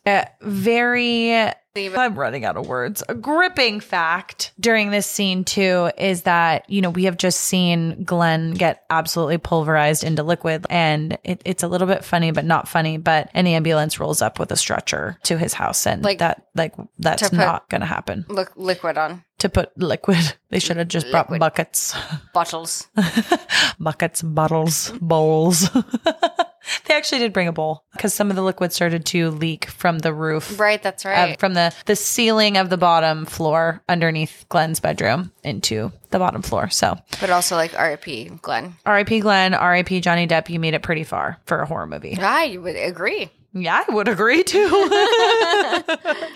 And Nancy is freaking out. She has tried several times to already leave her house in some sort of way, and she can't get out. And her mom will not let her out either. Her mom is basically staked out on the couch and telling her, Nancy, you are going to get some sleep tonight. You are not going to go out of this house, blah, blah, blah. She's like, Mother, give me the key. And, obviously that doesn't happen. So Nancy ends up calling Glenn's house and getting her dad on the phone and telling her dad, hey, I know that it's Freddie that did this. Please, Dad, if you could just help me, if someone could help me, I can get him and bring him out of my dream, and you can kill him or arrest him in real life if I can just get him out. that's what's cool about Nancy is she's, like we keep saying, the original final girl. She's to fix this Yes. situation and to keep anyone else from getting killed again. Yeah. Like, not even is she just trying to save herself. She's like, no, we're going to stop Nobody this guy. else will get hurt from Exactly. this, even though a lot of people have gotten hurt. Already, but out of her control. Out of her control. Yeah.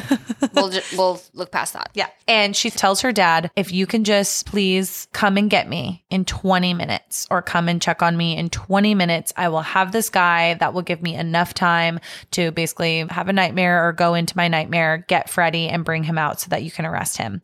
And she does make a note that at this point it is 12:10 a.m. So it's a little bit after midnight. And she tells her dad that will put us at 5:30 midnight and we will get the guy. I know that she's tired because she hasn't been sleeping, like, obviously, but I wish I could fall asleep that easily. No? I can't relate because I actually can. Okay, well, fuck off. Yeah, I can. If I'm Okay, really tired, well- I can. You should know this about me. Well, you should know that I can't sleep at all. Maybe I'm Freddy Krueger. Okay, and I've just been sleeping next to you for years. Okay. Don't drop that kind of a bomb on me on this podcast. We'll see. I'm spending the night tonight. I know. I'm scared. Producer, can you stay too? Jeez. Group sleepover. But if some of you were wondering about the booby traps that she was reading Ooh, about, yes. this is where they come back into play. And I just want to say that during this point in the film, I'm hitting my pen really hard against my notebook. This was absolutely the inspiration for Home Alone. And I don't care what you say. 100% she Kevin McAllistered the fuck out of the She house. did so many things in the shortest amount of time I've ever seen, and so many cool things to try to catch Freddy in the act and bring him home. Literally, Kevin McAllistered the fuck out of it. She really did. She really did. And I would love to hear what Macaulay Culkin thinks about this film and the Should we get him inspiration on for. here? I think we should. So, Okay. Macaulay, this is a formal invitation for you to come onto the podcast. Please. And I'd love to talk about your experience on Home Alone because actually, like, we really love that film. We want to talk to you about that one. We'd love to talk with you about it. It's low-key a horror film too, if you think about it. Joe Pesci would absolutely agree. both. And so she makes several booby traps to try and, essentially stop him in any way, or if he does come into the real world, to do something to sort of hurt him, or at least it's nothing like to really kill him necessarily, but just to kind of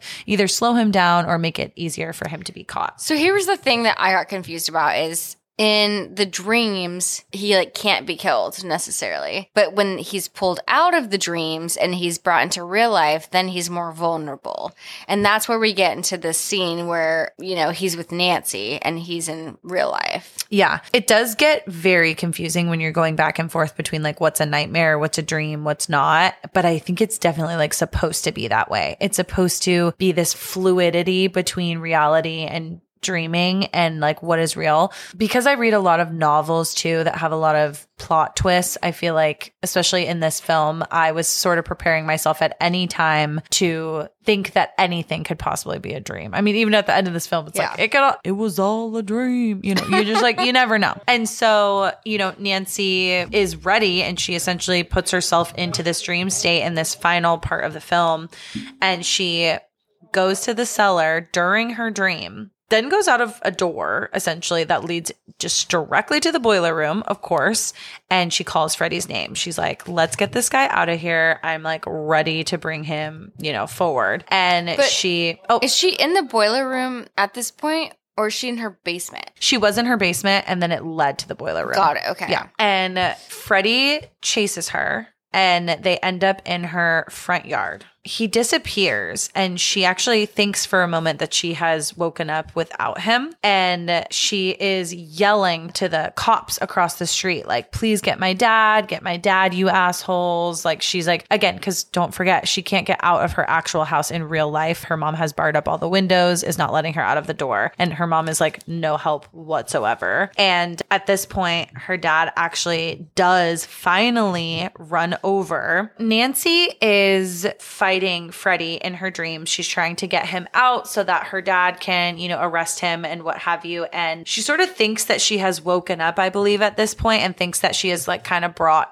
Freddie out into this, reality and into the real world. And I want to mention that too, before this, in the boiler room, while they were in the nightmare still, she actually was able to pour some gasoline onto Freddie, and she actually lights him on fire. And we see this like epic scene of him completely engulfed in flames, but sort of still kind of like walking around. So he's not fully dead or anything. He doesn't fall to the ground. And then she now is back in her house. And again, I apologize if I'm kind of jerking around here in the different scenes, but it's the dream world. So nothing really makes sense. And there's kind of like ins and outs between reality and the dreams. But she calls for her dad across the street, and she calls to some of the cops. And again, they're at Glenn's house. They're trying to clean up the crime scene over there. And she's like, "Get my dad, you asshole." And so her dad ends up coming in. And when her dad comes in with some of his other cop friends, they actually find some flame footprints that are going up the stairs to her mom's room. And this is a pretty sad scene because obviously she doesn't have the best relationship with her mom. But they open up the door and they see Freddie on top of the mom on the bed, and he is still covered in flames, and she ends up lighting on fire. And the dad, Lieutenant Thompson, he actually tries to put a blanket like over both of them. And what happens is Freddie completely disappears, and all of a sudden we see this weird scene. It's just like the mom's burnt skeleton. And in the bed, we see her sort of sink into this blue abyss, like blue glowy abyss. And it's kind of funny, but still sad, but she sort of does a little wave with her skeleton. Yeah. She like disintegrates into the abyss. I don't know why it reminds me of Beetlejuice. I could see that. You know what I mean? Yeah. I don't know. But it's like not a metaphor, but it's just like showing relationships and how the dynamics. The dynamics, yeah. Yeah. And then Nancy is trying to run away from Freddie still. And Freddie, confronts her in her mom's room as all of this is happening. And she basically tells Freddie, "I'm not going to give you energy. And I need you to give me my energy back." That was something that I wrote down as extremely powerful, not just because in real life, it's pretty great too for anything. She says, "You're just a dream. I take back every bit of energy I gave you." And I'm like, yeah, bitch, I take back every bit of energy I gave anything that does not serve me.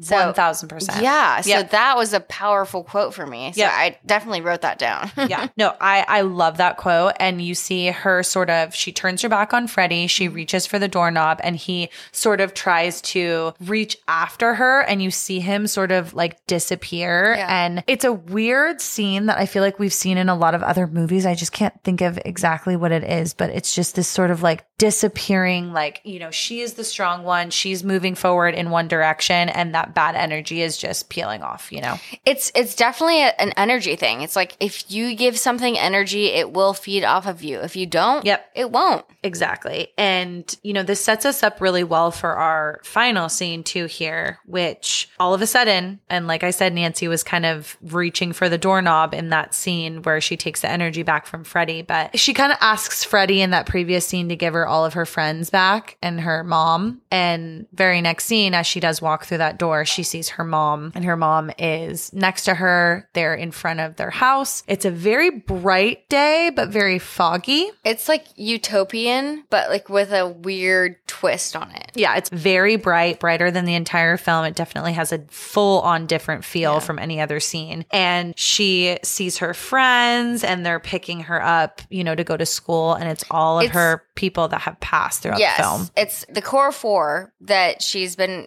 four. Yeah. So it's Tina, it's Rod, it's Glenn, and Nancy. They're going to Glenn's bitchin' Cadillac.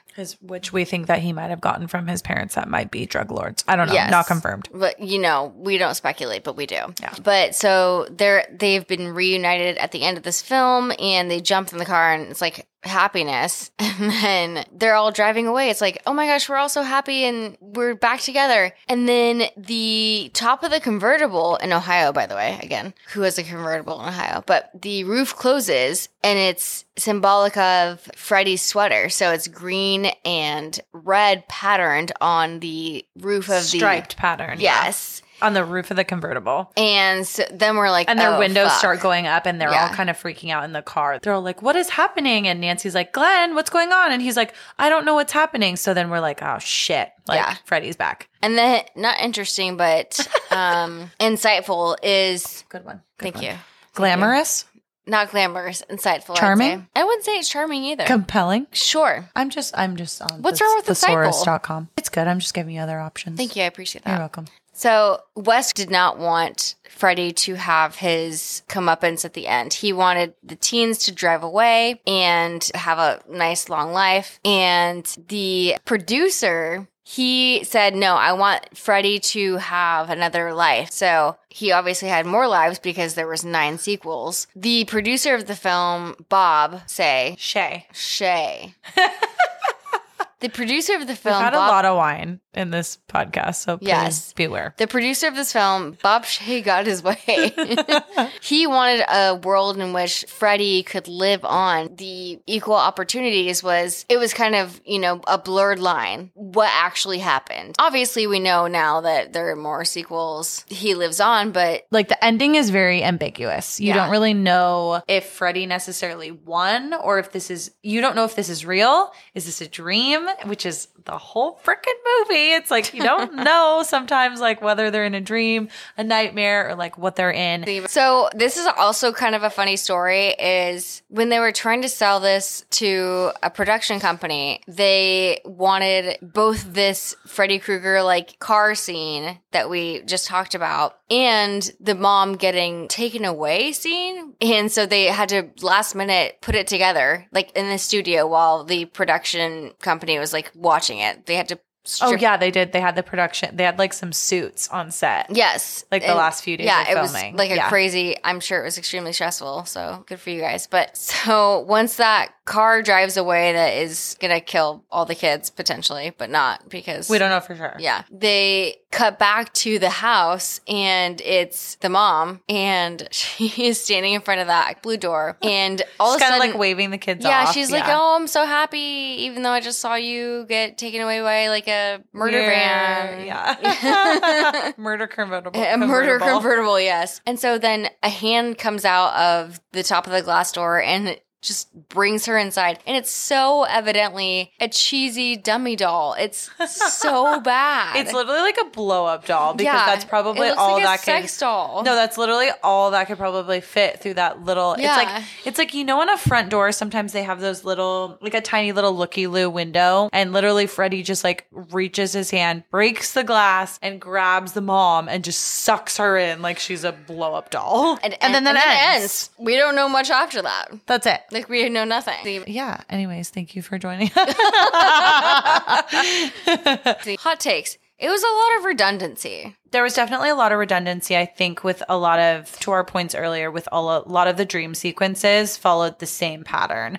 And I do kind of wonder if that was purposeful. The dreams could have been different enough to where they're all still seeing Freddy, but at least like in different ways, That's why like I barely remember a lot of these scenes is just the redundancy, but it was a good film. Yeah, totally. In the 80s, I feel like it was a great film. Really great effects, which we really liked. We love that it gave way to some of our favorite actors in the horror genre or even other genres today. And even like you said, effects, but like special effects, not bad. Yeah, no. Pretty good. And I think I love that I got to learn more about the rotating room effect, which like definitely the producer had a big help in. I guess, Allie, like what was your favorite scene, would you say? I know I kind of mentioned mine already was that blood scene with Glenn. It's just so well done. I have a hot takes section in my notebook and Johnny Depp is so hot. So hot. I hope he's of age in this film. I'm pretty sure he is. I'm pretty sure he is. Yeah. But I think that's probably my favorite scene too, just knowing the technicality behind it and just... It was so well even done. not knowing how it's shot, it's pretty visually impressive. Yeah. So totally. I thought that was amazing. Also, he's wearing like a crop top in it, which I love. And there are multiple scenes too. Like there's also, if you know any of the Freddy Krueger like franchise, there's an iconic scene later on in, I forget exactly which film it is, where there's like a waterbed scene. And so I love that they sort of kept with like the bed theme, but this is like what set the tone with everything. Also, another hot take is what I'm going to say for us. people of this generation, good thing we have cell phones. Yep, because we can call people. Yes. Yeah. Now we can call people. And if our line is down, we're good. We could still call. And one of my favorite, I know I just spoke about a great line from Nancy, but another great line she says is, this is a dream, it isn't real. This is a dream, it isn't real. Yep. And to me, I'm like, because I spoke about my nightmares, I'm like, oh. Like, have we learned some valuable lessons? I think I learned some valuable lessons, yeah. And what did she say too about like you're taking all this energy from me and Yes, I'm taking exactly. it back from you? Like, So, you are not going to do this. Great writing, Wes Love Craven. the writing. Yeah. Love the writing. So, hot takes. Great movie. And Emma, was this scary though? As a child or as a younger, like adolescent, this definitely scared me. But I will say, like, now, the very last scene with the mom getting sucked through the window, I showed it to one of my gals, Carly, who does get very scared by horror movies. And I showed it to her on our plane ride home. And she giggled and thought it was kind of funny. Because I feel like Freddy Krueger does have that, he just has that comedic sort of edge. Which I low-key love about this franchise is he's comedy. Yeah. He's comedic relief. And yes, it's a little scary. And especially when you think about like your dreams. And a lot of people don't watch horror movies because they have nightmares, which is exactly what this film is playing into, you know? Yeah. I watched this with my parents 2 days ago. And my mom the next day said, did you have nightmares? I was like, no. Did You're you? like, not really scared. Did she have any? I hope not. Oh. Wow, I'm so self-involved. I didn't ask her. Sorry, Mom. And I will say before we end our podcast today, we definitely want to answer our trivia questions from the day. So, Allie, do you want to kick us off with the answer for number one? Definitely kick us off. And the question was, which rapper sang the 1988 hit single Nightmare on My Street? And before I look at the answer, I would like to know what both of us put down. I put Tupac. So I put a couple different. Did you put Eminem? Yeah. I put Eminem, Will Smith, and Tupac. Okay. So let me reveal this answer. Oh my gosh. What was it? Will Smith. What? I thought about like 80s, 90s rappers at the time. And he talks about Freddie? You guys, I am brilliant.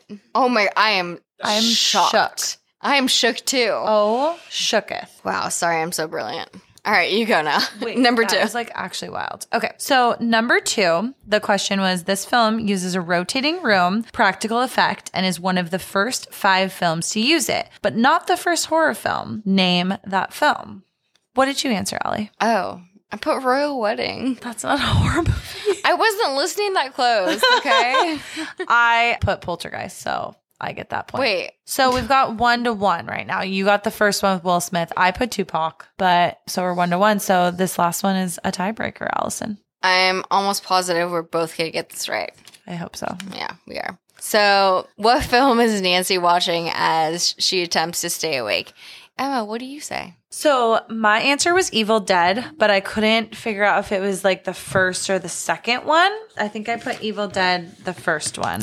So it is the first Evil Dead, which is iconic. It's one of my favorite horror films. And what's kind of cool is that in the second Evil Dead, which is my favorite out of the two, or the three. Yeah. I love the second Evil Dead. They have in the cabinet, like the tool cabinet, where Ash goes. Please watch Evil Dead if you haven't. Oh my gosh. But when Ash goes into the tool shed, you can see Freddy's glove. His glove. Oh my God. Yes. And I know that there was like a fact about Evil Dead and like a lot of these, like several of these films have little odes to each other as sort of like a joke, like in a way, like between all of them, between Wes Craven and like some of the other creators. So I think it's brilliant. I think that's awesome to like put little Easter eggs in films and play with your homies. And I think agree. it's great. I think it's great. But again, this film to me isn't scary. It's classic and it's worth watching. Yeah. 100%. Yeah.